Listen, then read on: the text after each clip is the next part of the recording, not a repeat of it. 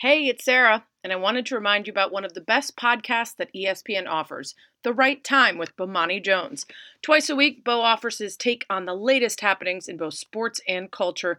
Listening will absolutely, definitely make you smarter. Check out The Right Time with Bomani Jones wherever you get your podcasts.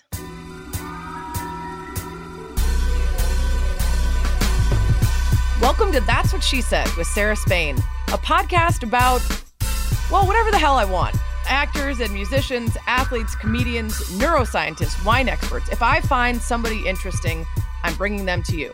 We'll talk about how they became who they are, how they found success, battled failures, and how they ended up here, talking to me. My name is Matt Quinn, and my dilemma is that my favorite pair of socks I can see are slowly becoming unthreaded. Okay, well, socks coming unthreaded. I don't want to take your dilemma lightly, but I feel like a good pair of socks is about the easiest to replace. Every year I basically buy a new pack of those extra fuzzy ones that are a little bit less cozy after 10 or 11 washings, and I buy the new pack. I revel in the newness of them.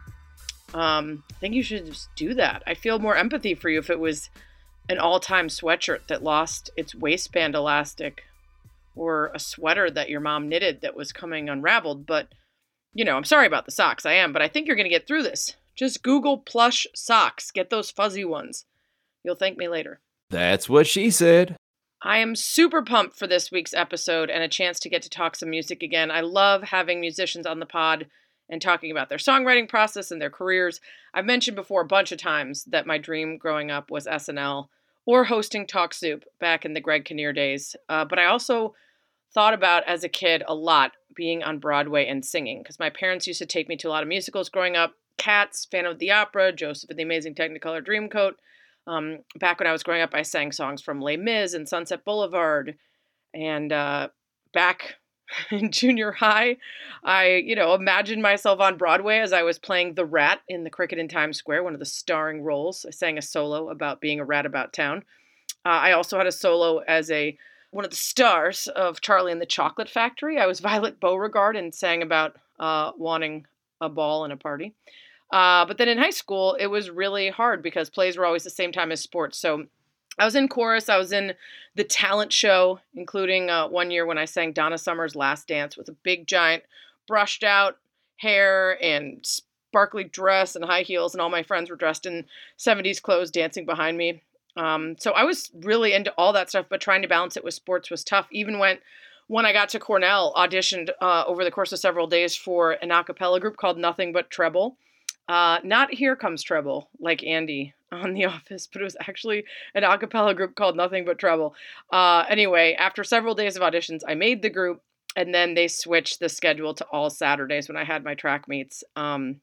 But it probably wasn't meant to be anyway, because unfortunately at the end of high school and into college, I started to struggle with nodes on my vocal cords. I got surgery on them, and it helped for just a short time. It kind of just reverted back to this, which is this low, raspy voice, a little too much partying, and I get the signature Spain party voice. So I don't think I would have been the next Whitney Houston. But singing was sort of off the table after I realized that my voice wasn't going to hold up. So now it's just karaoke. And if my voice is not holding up, then it's nothing but a G thing where I don't have to sing or hit the high notes. But all of this is to say that music is super important to me. I have a tendency to cry at concerts when I get really happy and hear songs that I love. And live music is one of the things that I have missed the very most during the pandemic. And Mount Joy is the only real concert I've been to since the pandemic started. It was a drive-in show here in Chicago. So I figured it'd be fun to talk to the band's lead singer and guitarist, Matt Quinn, who I've sort of become internet friends with. I fell in love with their music just last year. And then after following them on social and messaging, realized that we stand for a lot of things, care about a lot of the same stuff, including sports.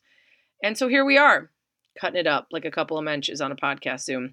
If you don't already know Mount Joy, you will. They're really awesome. They're a 5-piece indie rock band. They're based out of LA, but their roots are in Philly.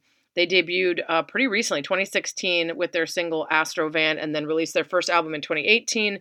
Did a bunch of festivals and tours over the last 2 years, including with the Lumineers, and released their second studio album, Rearrange Us, in June. And a song off that album, Strangers, is what introduced me to them.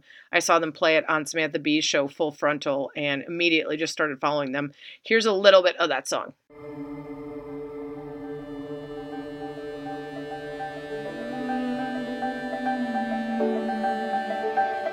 Well, I guess I'll have to fall in love with strangers rather than your city like I'm famous.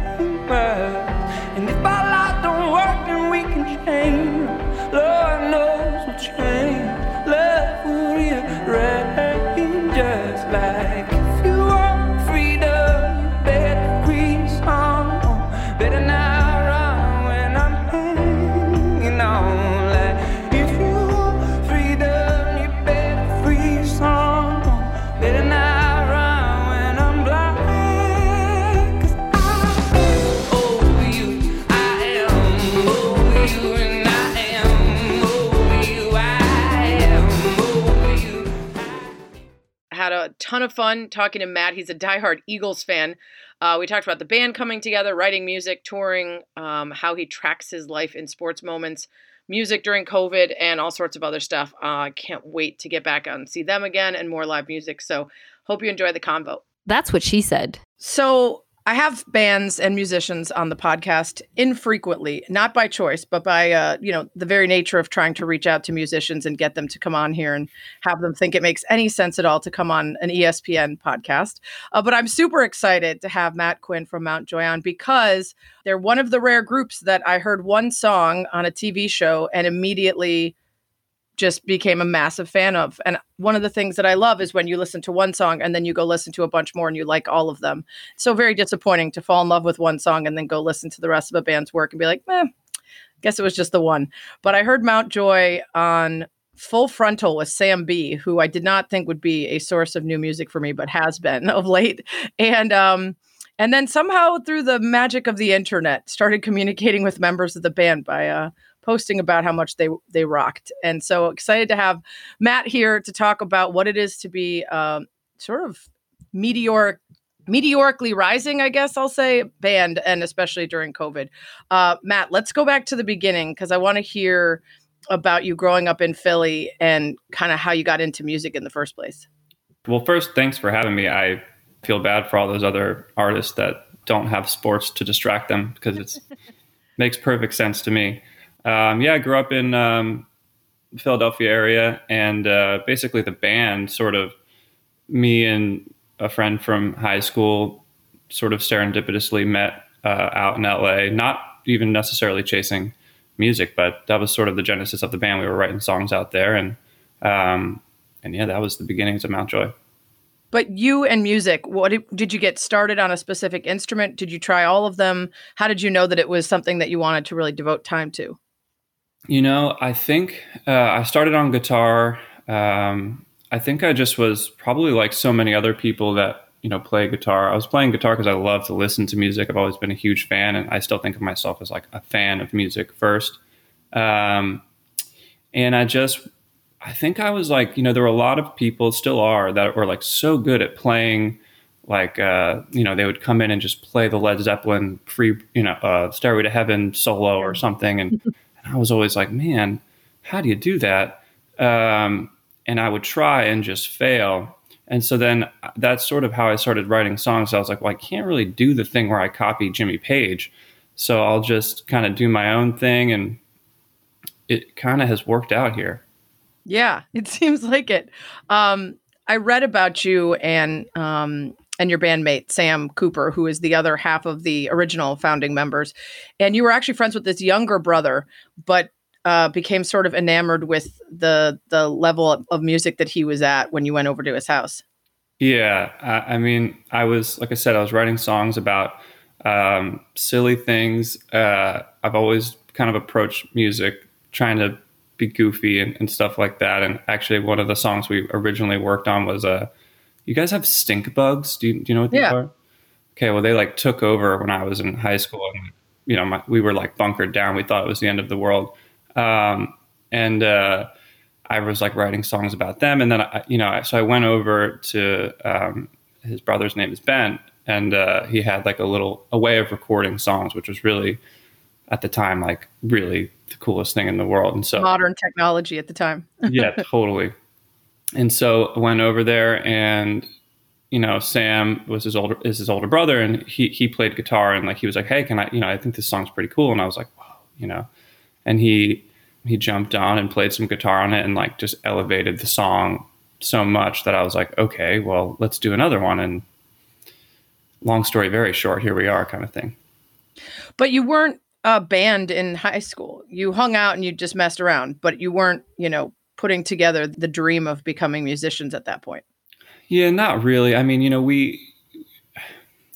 I think part of it is that I was always playing acoustic guitar, and we were kind of singer-songwriters. And, in like our big public high school, like there was a place for singer-songwriters, but we weren't going to win any battle of the bands with our poems.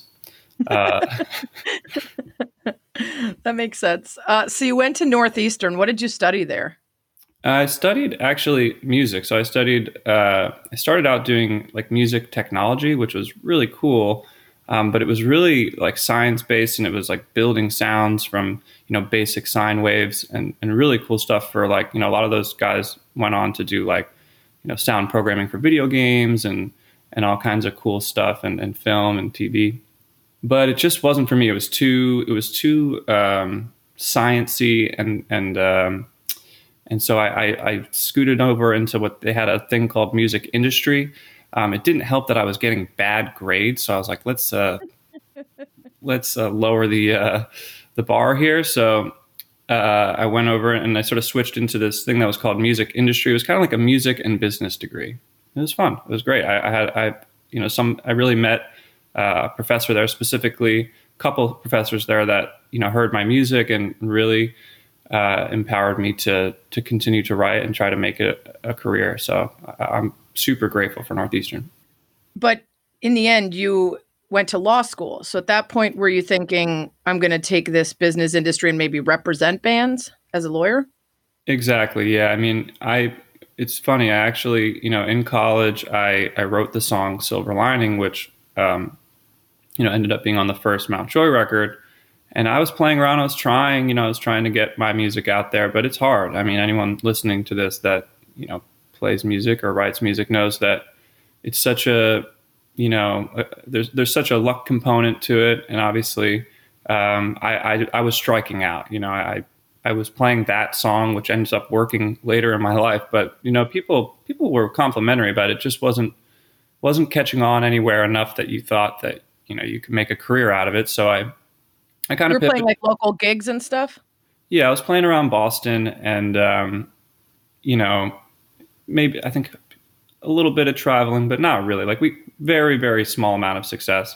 And yeah, I just kind of pivoted. I really wanted to work in music. I had dedicated so much of my life at that point to music that I felt like I needed to be around it in some way. And I got interested in, which I still am, like, intellectual property law surrounding music and, with streaming and the new frontier. A lot of the copyright laws feel like they're kind of antiquated and that there's a real need for people with fresh ideas and stuff like that. So I was pretty fascinated by that. And that's kind of what drove me to go down the law school path very briefly.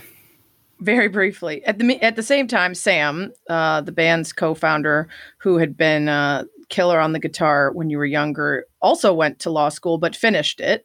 So you guys are kind of following the same path. Were you in touch at the time or not again until you both ended up in LA? Yeah, we were in touch. I mean, we were friends. He went to NYU and was like, continued his I'm the cool older kid thing. He went to NYU and,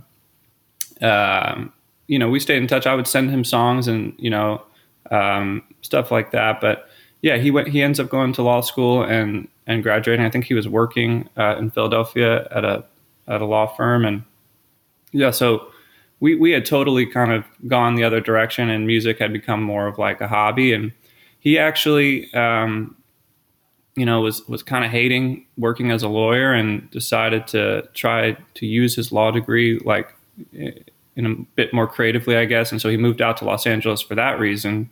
And he was working as an agent at the time that I was working kind of in the legal / going to law school world. And we just would kind of commiserate about how much we hated both of those things. And yeah, I think sometimes you can hate something so much that you can create something cool to get yourself out of it. Well, it happens a lot in the sports world. There are a lot of sports reporters and analysts that call themselves recovering lawyers. Probably not as many rock stars that are recovering lawyers, but funny to imagine the debates that go on behind the scenes with the band when you've got two people very practiced in the art of discussion and argument. So you end up going to LA actually because of your girlfriend, right? And so it was not even necessarily an artistic choice, but you end up there, reconnect with Sam. And how long into that reconnection was Astrovan and the realization, okay, maybe we should actually go for this?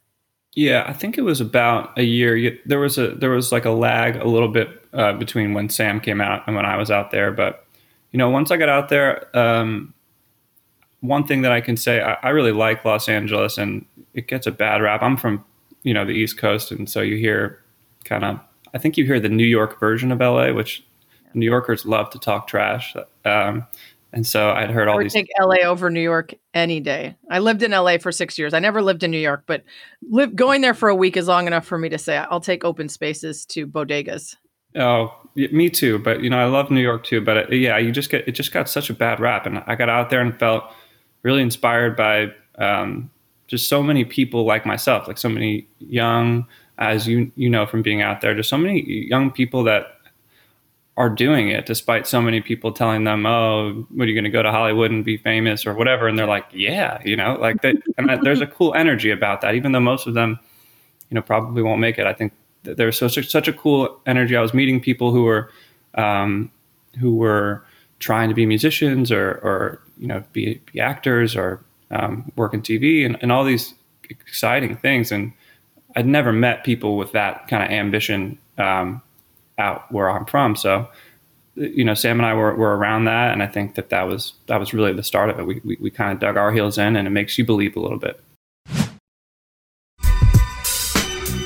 So you talked about making songs that are sort of goofy and writing about the stink bugs. I wouldn't say Astrovan is goofy, but it's certainly quirky. I want to play a little bit of it, but first kind of explain where the genesis of Jesus driving like a VW van and smoking a doobie comes from. Yeah, I mean, it's exactly what I was just talking about. I mean, I was around all these people who were really going for it and not necessarily making it. But you're going to their little shows and stuff like that. And you just feel this sense of like, we're doing the right thing. Maybe we're not making tons of money or something like that, or chasing, financial comfort, but we're doing this whole other thing that felt really good. Like it felt right to be, to kind of drop out of law school after 6 weeks. I think it felt right. And, that's what that song's about. It was a joke between myself and my girlfriend at the time. Like, I was like, hey, neither of us are particularly religious, which is kind of some hilariousness has ensued writing a song about Jesus not being particularly religious. But, right.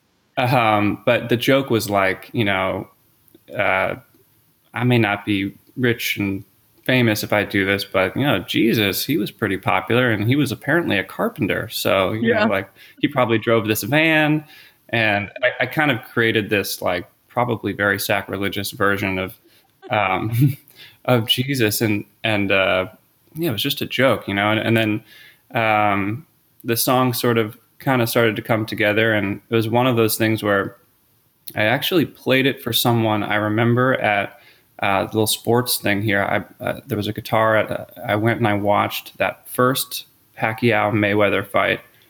Were there two? There was only one, right? I don't know. I think there was. I try to ignore both of those people for different reasons. But I think there was just the one, and they acted like there was going to be another, but I think it was just one. Okay. Well, that's probably for the best. It was very boring. But anyways, I remember just weird sports thing. I date my life in sports because I try to exist inside of that world rather than the other one that's happening right now. Yeah, but I was at the Pacquiao Mayweather fight with a bunch of friends in Los Angeles, and there was a guitar there, and someone was like, playing a song or something. And I was like, oh, I have this funny song. And I played Astrovan, I remember. And they were like, what the, people were like really into it. And I was like, what do you mean?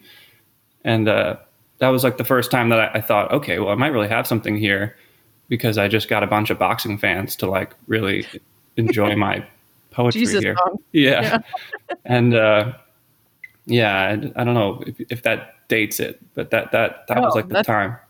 That's great. And it is funny because even in hearing it, it's a song about Jesus, but there's a whole part about, maybe you're famous in heaven, maybe there is no heaven, maybe, we're all alone together, which kind of reveals potentially a slight bit of doubt about whether or not Jesus is exactly who we're told. Anyway, here's a little bit of that song. Says, son, you're famous in heaven. Maybe you're famous in heaven. And maybe there is no heaven. And maybe we're all alone together now. And I don't want to see those tears again. Jesus drives an Astro van.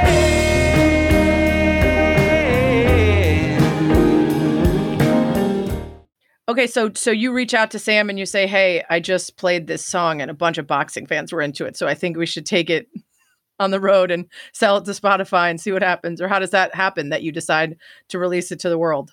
Yeah, to be fair, I think I was at Sam's apartment, so I think he was in on it at that point. We were already playing together when I moved out to LA, and when he was out there, I really didn't have. Obviously I knew my girlfriend at the time, but I didn't have many friends out there. So, once you got out there, part of what made Mountjoy was that it was great to have like someone from my hometown that, knew me well. And so we were hanging out a lot and playing guitar a lot. So yeah, I mean, where it went from there is kind of like such a blur, but we basically started, realizing we had a few other songs at the time. And all songs from the first record. We had like Jenny Jenkins and Sheep, which are other songs from the first record. And we basically decided that we had to record them in some way.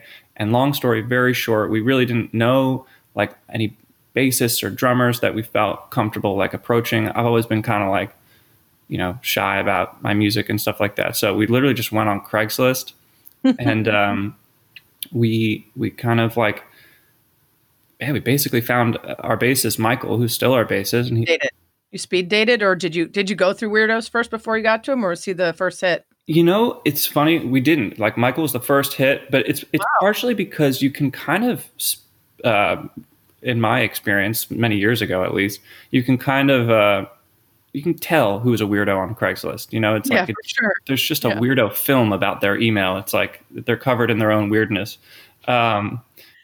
And Michael was like a normal job interview email. Like, he sent a link to his previous work, and it was like an adult. yeah. And I was like, oh, this guy is legitimate. And there weren't many other legitimate requests. So we decided to go jam with him, and it went really, really well. And it was one of those things where, like I said, I'm not sure where I fall in the spiritual realm, but he was like, hey, I've got a friend who's his roommate, who, produces music, and he'd love to record us, and we can get it all done. And he's great. And it turns out to be this super talented guy who, we're going in March to record more music with in 2020. So, so it just worked out really well. And in terms of the Spotify thing, once we made the recordings, we started showing them to people, and people would just, there was just an excitement about what we had made. And we just got super lucky. We were around the right people. I had befriended some music managers and stuff like that, just kind of, I think, in this beautiful way where they didn't think I wanted anything from them because I was just looking for friends. And so then when I had this music, I showed it to them, and they were like, you make music, kind of thing. And they really helped me out. And one of them is, our manager currently, Jack. And awesome. Yeah. So long story short, they delivered it to Spotify, and the rest was history. That's awesome. I still don't know 100% how Spotify works. Like, I saw that you kind of take a look at the response to it, and that helps you decide, okay, let's quit our regular jobs and really do music. Are you actually making money because of those streams, or does it just tell you that people like it? Definitely not making a lot of money because of those streams. But which brings us back to the conversation about music rights and needing some new fresh minds on. Yeah, I'll plead the fifth on that, but Right. no, I mean, I think really, like you said, it was just the groundswell of I was doing law school night classes at that time, and I think we put Astrovan up, and I think it went viral within the Spotify system like pretty much right away, and I was just like on pins and needles kind of thing, you know. I was like sick to my stomach almost. I was like, this is bad, but also great, but also what are we doing? Scary. Yeah, and it was just this real rush, and I feel like we weren't making money, but it felt like this thing where, you know, thinking back to the Craigslist thing, and things were just working out. Like it was this weird moment in my life where, you know, and I think of myself actually, which is weird, but I do think of myself as like an unlucky person, you know, like I'll step in the puddle kind of thing. I'll get the bird poop on my pants. But Right. like, so when like 10 things work in a row, you're kind of like, wait a minute. And it was just one of those things. So it wasn't like there was money coming in, but it just felt like it was going to work. There was a real vibe around everything we were doing. And so we really just went for it, despite financially it being a very stupid decision. And so far it's working. No out. risk it, no biscuit, man. Hey, exactly. That's the way it goes. You mentioned Sheep being on that first album and that you had written it actually back in Philly area around Freddie Gray and some other really sad and tragic incidents. That's very different than your goofy Stink Bug songs or even Astrovan, but you do have songs like that in the mix. How does something come across your world and then inspire you to make music that way? That's a totally different vibe than the fun stuff.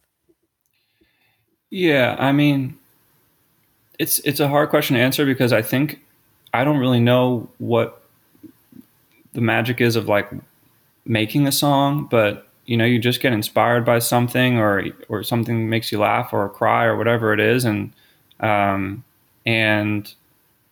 kind of dive into this world. I mean, it's hard for me. I think that the song Sheep sort of created maybe an expectation that we would write songs about what was happening in the world, and I would love to do that. Like I would love to write songs about, you know, what's happening that I disagree with, so much of what's happening, I guess. But it's hard, like, because I think that song just kind of came to me, and it's out there, and I stand behind it, and I hope that people stop following these ridiculous ideologies blindly. But I've even on this record, like I've tried to write songs about, you know, what's happening and Black Lives Matter and all these things. And, you know, the last thing I want to do is write like an on the nose, like Right.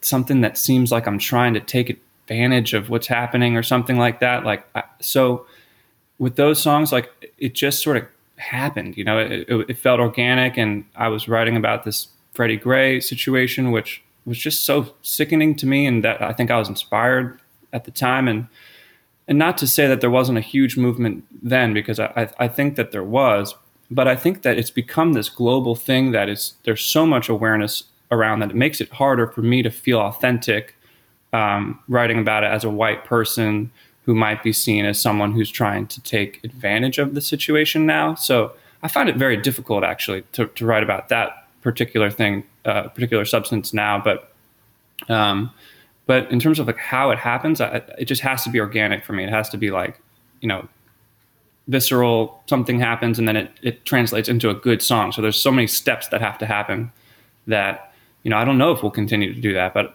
hopefully I get inspired like that and something feels powerful enough.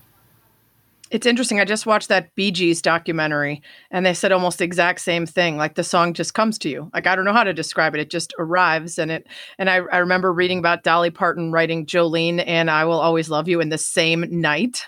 And I'm like, I mean, that's it. That's like something just happens and then it drops right inside you and you're like, all right, I'm putting it down. But I love that. You know what else I was watching the other day that I wanted to ask you about is, do you watch Song Exploder on Netflix? I've watched one of them. I watched the Dua Lipa one, but I've listened to the podcast, like, you know, out on the road and stuff like that. But But yeah, I should watch more of them. I didn't watch the Dua Lipa. I watched the REM and then the Nine Inch Nails and the Killers. But when they were asking Trent Reznor about Hurt, one of the things that he said was he doesn't actually like to tell people the meaning of his songs because he likes the idea that people can take whatever meaning it is for them. And I get that. Like, I totally, of course, why would you limit the ways that somebody can connect to a song by telling them exactly what it is? But it also made me mad because I always want to know what musicians or poets or writers are thinking about in the way that they write. So how do you feel about the preciousness of what inspired you versus what people take away from it? You know, I think there's probably two things to that. One is more magical, and it's like, it's true. I think that people come to you and they tell you these things, they get tattoos of our lyrics and like things like that. And you don't want to like tell them, actually, the song is about this. And they're like, are you kidding me? I'm showing her like my wrist right now. But like, they got tattooed this other meaning or something. But right. I think there's that. But I do think that a huge part of it, and I've read interviews from Bob Dylan, and like you said, it sounds like Trent Reznor maybe has this a little bit where it's like a lot of the best things I feel like that I've written, I didn't have like a specific meaning. It's just this, like, you're sitting with your instrument and you feel this, like this just draw to, it's almost like a stream of consciousness out of your mouth. It's like, and the words sort of don't necessarily attach to anything. So when it all comes out, and then there's this process of arranging it, and it's sort of like editing. I imagine, like, I've never edited a film, so I don't know why I would say it's like editing a film, but it's like editing something, and you sort of start parsing it down and trying to make sense of what just came out. And in that process, you can make, sort of obvious sense or metaphorical sense of something. But I think the sort of non-magical answer is that most of the time, I have no idea what the song's about, and so it becomes about whatever you think it becomes about, right? And I think so. It's a little, there's two sides to it. That's kind of wild too, because I was basically a poetry minor. I was one class short of it because I wasn't intending it or needing the minor for any reason. So I love poetry, but I'm also from a family of lawyers, and I'm very logical and analytical. And so the idea of writing a song and being like, I'm not really sure what it's about, like, would drive me insane. But I also love that because it does allow, like you said, for people to take these things from it that mean so much to them. Even if that wasn't what was intended. One of the songs you have talked about, kind of the thing that inspired it, was Cardinal, and it was about Eagles games and tailgating. And now that you've said that you wrote Silver Lining a while ago, that's not connected to Silver Linings Playbook, because I was at your show and I was thinking, wait, is this a Eagles connection to that movie? No, there's no connection. I felt like Bradley Cooper, he owes me. I feel like he probably was listening to the tune. No, but no, and I that song came before, and I love that movie as an Eagles fan. But I grew up in the Philadelphia area. I'm a huge sports fan, like embarrassing level sports fan. I really try to hide away in that world, and I grew up going to the games. I was fortunate enough to go to a bunch of Eagles games growing up, and we developed this whole kind of group. I'm sure listeners, sports fans out there have the same thing, like developed this almost family, like extended family of Eagles fans, and Silver Linings Playbook kind of, I guess, shows this. But, we would go to the games and tailgate together, and like most of us don't even go into the game. We just go tailgate and hang with each other and, talk crap on other NFC East opponents and whatever it is that we do. And then I went off to college, and that song was just about, like, in the moment you don't realize that you have this like really special group. And it was just sort of about, in general, moving away from home and realizing, like, man, all those like things that I did were so weird and cool and amazing, and those people are special people. So yeah. I was just reading an interesting article that talked about the less recognized things we've lost during the pandemic. And one of them was the really uplifting interactions with people that are not close friends. And it used the example of going to a sports bar and having people that you might kind of know their name, but you just kind of see them every Saturday when they go there to watch your college team, or maybe someone that you would occasionally run into and take a walk with during lunch break around the building or something, and how it's easy to keep in touch with the really close people. But what we're missing is also meeting new people and introducing ourselves to new people. And then also those kind of cursory outsiders that actually mean a lot to us. And it's interesting how, you kind of step away from that, whether because you go on to college or because of a global pandemic. We'll get right back to the interview, but first, I'd like a word. My favorite word, I'm going to go with story. Story. That's a good one. Dates back to 1200, a connected account or narration of some happening. Originally, it was narrative of important events or celebrated persons of the past, from the French histoire and from late Latin storia or historia. As a musician, my guess is that storytelling is a huge part of the meaning that you find in the work that you do. Story. It's a good one. Speaking of great words, you're going to learn today. My word of the week is actually inspired by storytelling that I'm seeing on the show Bridgerton. Are you guys watching this? Okay, I started a few weeks ago. I only made a couple minutes in and I stopped because it seemed like something that you have to watch really carefully and pay attention to. And I have a tendency to multitask while I'm watching television. But then enough people said that I had to see it. And I lasted long enough into the first episode to see The Duke. And that was that. Now I'm watching the show. Just watch. I promise you. Man, woman, gay, straight. No identifiers whatsoever. If you are a human being, maybe even an animal, you will not be able to resist the charms of the Duke. Which brings me to the word. Concupiscence. Ardent desire. Improper or illicit desire. Lustful feeling. Mid-14th century from the Old French and late Latin. In a sentence, well, if you live alone, beware of watching too many episodes of Bridgerton, lest a previously undesirable neighbor become the beneficiary of your resulting concupiscence. Thankfully, I'm married, so I do not have that problem, but beware. All right, let's get back to the interview. All right, let's get back to your incredible rise. So a year after, basically, you record some of those songs and start showing them to people, you're on Conan, right? It's that quick? Yeah. I mean, we still make jokes about how scared we were to play Conan. We were horrified. He had a massage chair in the green room and we were like vibrating in the back, like in this massage chair, just horrified. It was surreal, but it was cool. He seems awesome. He was cool. It was actually right before the Eagles. I told you I date my whole life in sports, but it was right before the Eagles played the Patriots in the Super Bowl, and he's a huge Patriots fan. And I was mortified to even speak to this man. But when he came around, like something came out of my mouth about the Patriots and the Eagles or something. And it was, I just remember he like mockingly did this like "Go Eagles" like thing that he, in his Conan voice that I just butchered. But it was, I'll never forget that. And then, like 2 days later, the Eagles beat the Patriots in the Super Bowl. So I was like, I'll never see him again probably. But if I do.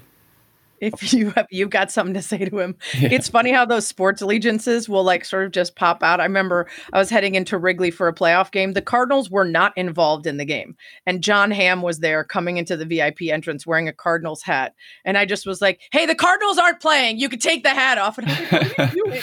Why are you yelling at John Hamm? Like, yeah. Just, what are you going to do? Yeah. I feel like for sports fans, we like... our awkwardness, like somehow, or I should speak for myself, my awkwardness like comes out in sports like I just go to sports voice somehow. I don't know. It's just it's my security blanket. No, I think we all did. I heckled a baby on a train once in a Chargers onesie that was headed to a Bears-Chargers game in San Diego. And I was like, I just heckled a baby. Okay, so you end up on Conan and Silver Lining. We talked about that song. Actually, let's play a little bit of that song right here. But if it's the drugs, the women, the wine, the weed, the love that took everything I owe, just take it all,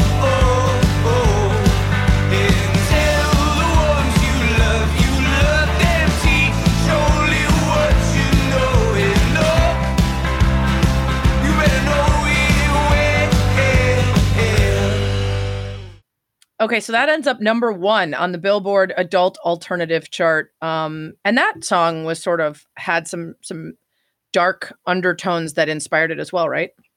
Yeah, I wrote that song in college. I went away to college, and a couple of my friends from my hometown passed away from like, drugs, and it was just a rough time. Went through a tough patch, and that was a song sort of like Sheep, where it just like, you're just sitting in this moment, and the song just sort of kind of arises from that low or whatever it is. And yeah, I mean, so, and I think what's cool about that is that you're not trying to connect it to this radio success. I mean, it was written, I don't know, 5-6 years before I ever really had a career in music. So I think traveling around the country, and people have given me like their sobriety tokens and all these just cool connections to people that I couldn't have imagined, and it's been a cool song for us. And it's got to be wild. I mean, I think about this a lot with artists that become sort of legendary and are still performing their hits like 60 years later. One of the most magical moments was I saw Stevie Nicks at Ravinia here in Chicago, and she was saying Landslide, but beforehand she said that the man she wrote it for, who had helped her decide to stick with music and keep at it, was in the crowd and had come to that show that night. And I was like, like, you've been singing this song for decades and decades, and this emotional connection to this person who had helped bring that music out of her, and that they still were friends, and that he was there, was just like wild. But also thinking about how, do you eventually disassociate when you've played it enough times? Or when you play that, are you still like, holy shit, I'm playing a song I wrote in my college dorm room to all these people? And like, for instance, if you played it now in 2020, and you're singing Tell the Ones You Love Them, and it has a totally different meaning than maybe it did before, but it all like ties those moments for you together. That's got to be wild. Yeah, it is weird. I think like the best shows, like if I'm being honest, I sometimes, your mind goes to, if you played the song a bunch of times, your mind goes to God knows where. But I think the best shows are when you're able to like tap into, the original energy that brought you that song, and try to do that. I try to like, make sure that when I'm singing those things, that I'm feeling them too. And yeah, I mean, it's difficult, but I think that's, if you're singing a funny song, like you should try to have like a little bit of a goofy vibe to what your energy is. So try to tap into it, but it is hard sometimes, just the monotony of doing it so many times within a tour. But if you like places, certain cities bring that out too. Like I was thinking, like, we played in Chicago, and just like some of these towns that really, it's like sports. If the crowd is feeding you and you feel the energy, then it's much easier to get into those things and really feel confident about, doing the things that make your performance the best. Well, if you're already sick of it, you're in trouble, because you're just getting started, man. You have decades of playing them. I hope so. I was reading interviews with some of you and your bandmates about sort of becoming quote unquote rock stars in the last couple of years. And I loved the interview about touring.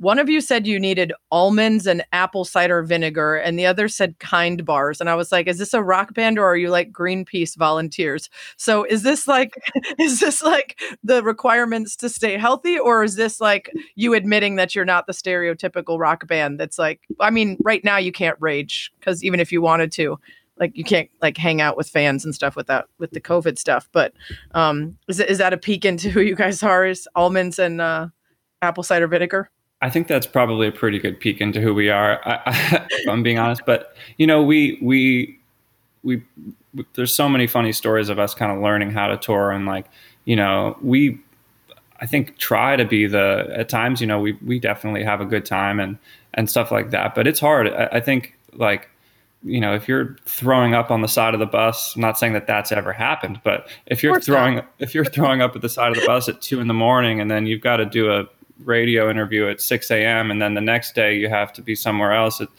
it just doesn't add up. It can make your life really miserable really, really fast. So, or you just start heavily doing drugs to where the whole thing is just a downward spiral of death. But like, Yeah, so we take no shame in saying that we really try to stay healthy, and we have a great time. We have such a great group, and we're all really close, and we have so much fun. But we definitely almost challenge each other to like stay healthy and exercise and do the things that like, you know, we want to put on good shows. Like that's our goal. Like it's not, you know, if we were the first 100 shows, maybe we had our fun, and now we're in the like, hey, let's like be the best, you know. And Yeah. as a sports fan too, like, you know, you watch the way the best people prepare, and they're not just anymore, at least, getting drunk and going out there. And Right. I'm not saying I'm doing like the LeBron keto diet or anything like that, but if we can find a Whole Foods over a Subway, we'll do that. Yeah. I mean, I think it's wild how the Rolling Stones are essentially like embalmed at this point, and they still crush. Like that's got to be like a completely another set of natural gifts, is to be able to rage for that long and still be good. But you're right. Yeah. I mean, first of all, you got to put in enough of the good stuff before you start to try to be the band that parties, because if the quality isn't good, you never get to be out there and keep at it. You mentioned the group. Jackie is the only gal in the crew. How's that dynamic? As someone who works in a male-dominated industry and is used to being the only gal in the room, how did you find her? And was there any trepidation about like, we can't have a girl? Cooties.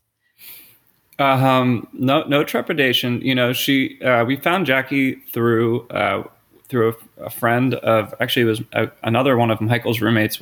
We actually had a piano player who just decided that the touring wasn't for him, and very abruptly we just kind of left the band, and we had a lot of dates, you know, that we needed to play, and Michael's roommate was like, "Hey, I just jammed with this woman who is incredible.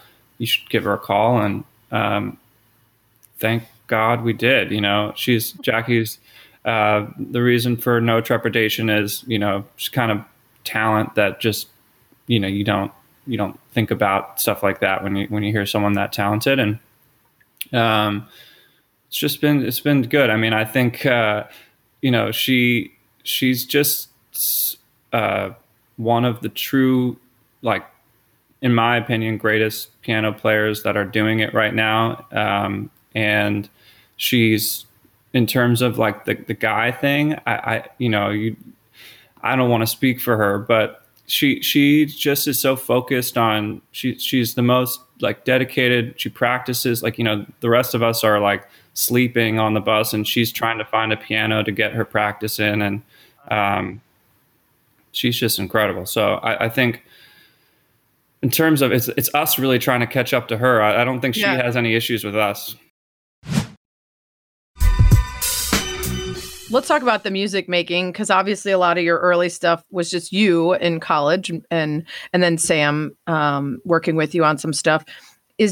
Are you mostly writing, and do you start with lyrics, or do you start with music, or now is it more collaborative with all five of you? You know, it kind of depends. A lot of the songs kind of come from a skeleton of like me sort of starting out with this, maybe me and acoustic guitar, rough idea that maybe in the end sounds very little like the song that gets recorded, or is the exact same thing, you know. So it really kind of depends. The second record was probably the most collaborative, in that the first record, a lot of the people didn't exist. They were still Craigslist emails away from us before the songs were made. The second, I love that it was Craigslist. Like, none of you got stabbed, unless that's a story that you just didn't tell. Yeah, I haven't gotten stabbed yet. It's a long game for Michael. But yeah, the second one was a little more collaborative. You know, we had toured together, and so a lot of the ideas were coming out during sound checks and stuff like that. And then this third one, which we're making now and hopefully starting to record soon, it's been a little bit different. I mean, it's sort of kind of back to the roots. I'm excited to hear some of the ideas from the other band members, but COVID, you know, a few of them live in LA, and COVID has just gotten so bad in Los Angeles and so just tragic. But one of the like lowest consequences, I guess, is that, you know, we haven't really been able to get together, and we've been sharing ideas, voice notes and stuff like that, but really, really excited about it because I think in a way it took us back to our roots of just like making sure the foundations of the songs are really, really strong. And then we'll get together, and I'm excited literally in a couple of weeks here to build upon that. Yeah, I had Stone Gossard of Pearl Jam on the podcast, and he was on to talk about a side project, and they wrote the entire album from different cities during COVID, which is just wild to me. So you're doing pieces now, but you're still hoping to actually be together to record and put it all together. Yeah, I think the magic for us is we've played so much together. You know, we're a team. Like, we're not to constantly relate it to sports, but like we really are a team, and like at some point we have to get together and sort of put our heads together on these songs. But at least for us, I think that would just create the best thing, and it's an important moment for us. I think like going to relate it to sports here because that's all I've got. But yeah. I think I'm a big Sixers fan, and I feel like the Sixers are in a similar spot where it's like, you know, had some success, but certainly there's a much higher ceiling, I think, for them if they can achieve it. And we feel that way too. We feel like we have a lot to prove. So definitely don't want to like, you know, mail this one in. So I feel like we have to get together and hopefully we make something great. I first saw you guys on Full Frontal, and it was one of the performances during COVID where she pretended to go into her, I think, music shack is what she called it. And a lot of those that we're seeing on shows now with bands are disparate pieces. Everyone's in their own box wherever they are. Take me through how that works. Does everyone record everything separately and then layer them on top of each other, and what's in your ears is just the beat or whatever it is? It's never actually people playing together, right? I've heard of, like, I don't want to say never. I think mostly never is the short answer. But I've heard of, like, imagine trying to play on like a Zoom call. It just wouldn't work out. The timing it'd be like the band in Animal House marching into everything would be jazz. Yeah. Yeah. So usually it's the power of a click track, you know, a metronome. You figure out a tempo that's the sort of constant, and then you just build the track from there. Like, you know, I'll play the guitar to a metronome, and then we'll add the bass. And then I assume that's how most bands are doing. I mean, you can also use like a drum machine, you know, where everyone plays to this synthetic drum machine or something like that. But for us, that's how we did it. We built it off of a click track. And then tell me about the drive-in shows. I read that you were worried that people would just honk the whole time, which at least the one that I went to, you're the only concert I think I've been to since last February, was that drive-in show here. And I'm sure it was kind of nerve-wracking to have something brand new.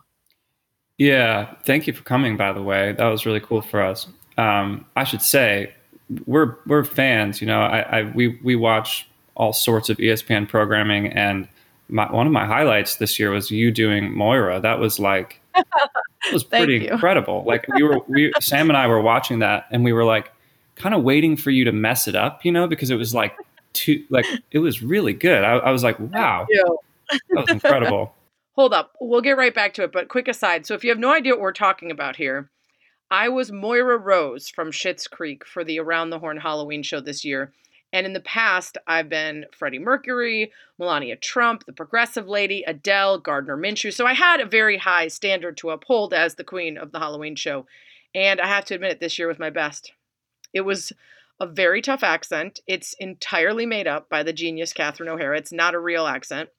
And after I committed to the character, told the producers, like, ordered the costume, I started practicing and realized that I was absolutely going to embarrass myself. Like, it was impossible. But I started Googling. I found some people making notes about the things that she pronounces and why. I took some notes as I watched the show to get her tendencies. And then after I practiced long enough, you guys, I nailed it. Like, forget false modesty here. I crushed this. And not only should I have been on Saturday Night Live this past weekend with Dan Levy, I should be on Saturday Night Live permanently with this kind of talent. Here's a little bit of it. Plasma 3 from Schitt's Creek, star of the stage and screen, Moira Rose. Great. And you would be remiss not to mention my work on Sunrise Bay. Did you get that sweater dress from David? Can you break down the Steelers and Ravens for us, Moira? Well, of course we should be scared of a team named the Steelers, but the Ravens are far scarier. When I was working on The Crows Have Eyes 3 The Crowaning, I learned a thing or two about a very cosmopolitan family of Arcine passerine birds that includes ravens and crows. And Tony, you may know that it is a murder of crows, but did you know it's an unkindness of ravens? Well, I know how Cam is feeling. He's practically dripping with ennui. But I have to tell him, stop acting like a disgruntled pelican. We must pick ourselves up or he'll end up like my former castmate from Sunrise Bay, doing ventriloquy at the Youth Rhinoplasty benefit everybody knows. Okay, enough of that. Back to the interview. So that was cool that you came. But the drive-in shows, I think we were scared that they were going to suck, to be completely honest with you. And we feel like kind of precious about what we do live because we do think that we're a good live band. And we think that, that's important for us to show well, especially in some of these big cities like Chicago. And, but it didn't suck, it was cool because I think in the end, people are so starved for that ability somehow safely to like get together and just do literally anything. And I was looking out in Chicago and people were like sitting around their cars and drinking beers. And like, I feel like just doing that, like it was such a low bar that we felt like this is fun. And they for the most part, they were all really great. It was necessary. It was so great just to be outside and dancing. My husband would not let all of us get on top of my car, even though I assured him it would be fine. And I pointed to everyone else on top of their car, and he was like, "We're not getting on top. We're not getting on top of the car. We can dance at the side. We're fine." Well, we're running out of time, but you have to do the one thing that everybody does and nobody expects. Didn't expect a kind of Spanish Inquisition. Nobody expects the Spanish Inquisition. It's the Spanish Inquisition. Number 1, your current career is canceled. What job do you do instead? Man, I want to be like a marine biologist or something with absolutely no background. The animals would be in big trouble. Yeah, I took a class in college in that thinking like, this will be good. So, it's easy science because I like dolphins. And then I was like, oh shit, too much science, way too much science. Way too much math. Number 2, what's the most scared you've ever been? Oh, man. Probably like watching the ball bounce on the rim when Kawhi was fading into the audience. And I was like, that's going to go in, isn't it? And there was this sinking feeling. Oh, that's great. Number 3, you can be the best in the world at one thing for one day. What is it? Man, all I can think about right now is like what's going on in our world. If I could be the best, I'd be like the best peacemaker or something. And I would just, I would not, or like vaccine. I don't know what's good for the world right now. I don't know. Yeah. I mean, vaccine distributor planner would be good. I would just like tell a lot of one day and tell everyone what to do. Yeah. I would just tell a lot of these angry white people to take a nap or something and it would work and they'd wake up feeling refreshed. That would be a great one. I don't know what the job title is there, but I'll take it. Number 4, what current celebrity in music, politics, or TV would you most like to be your best friend?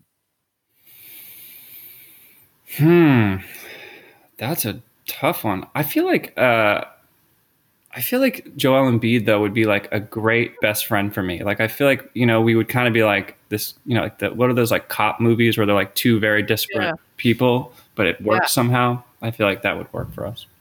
Yeah, you guys would be a little like twins. I don't know how tall you are, so you're probably not Danny DeVito. Yeah. Well, that's not going to work then. Too similar. Number 5, what's your biggest, most meaningless pet peeve? I really hate when people like file their nails in or around, not in me. Oh my gosh, around me. Well, I mean, that I would get, and I wouldn't say that's meaningless. I'd say that's important. Yeah, I would call the police. But yeah, the sound of that like does something to my whole existence starts vibrating, and I can't. It just really sends me. just gave me the shivers because it made me think of when people crease paper. Yeah, that's not good either. Yeah, I hate it. I've gotten distracted with the chills. Number 6, what's the most embarrassed you've ever been? It probably like there was a show we played in Phoenix, and the sound, it was sometimes these festivals they just don't have the ability to put as many shows as they're trying to put on, and they threw us up there. There were a lot of people in the audience, and the sound check was like this 2-minute line check thing, and it just didn't work, and there was nothing working, and there was just sounds exploding, and it was like something from a TV show, and they're just like, you got to go now, and we were like, really? And they were like, yeah, and I was like, okay, and then we just tried and nothing worked, and it was like, and the crowd was kind of looking at us, and I could see it in their dead eyes that they wanted me gone, and I think it was a tough moment for me. It never got better, the whole show? I mean, there was like a moment where I was able to cry for help, but I would spend the whole show just touching my ear and being like, guys, can we yeah, to make sure the audience knew, like, this isn't what we sound like. Everyone was already plugging their ears, so there was nothing. It wasn't, no. Was this Innings Fest? No, this was, it was the M3 festival, I think. Okay. Now they're going to like sue me or something, but. Yeah. Well, I remember seeing you were on the lineup at one point for Innings Fest. That was actually great. I love Innings Fest. I think it was the year before I started going to those, so I missed out, but that's a great festival. Number 7, what's the thing about yourself you'd most like to improve? I think probably just like I don't know. That's a hard one.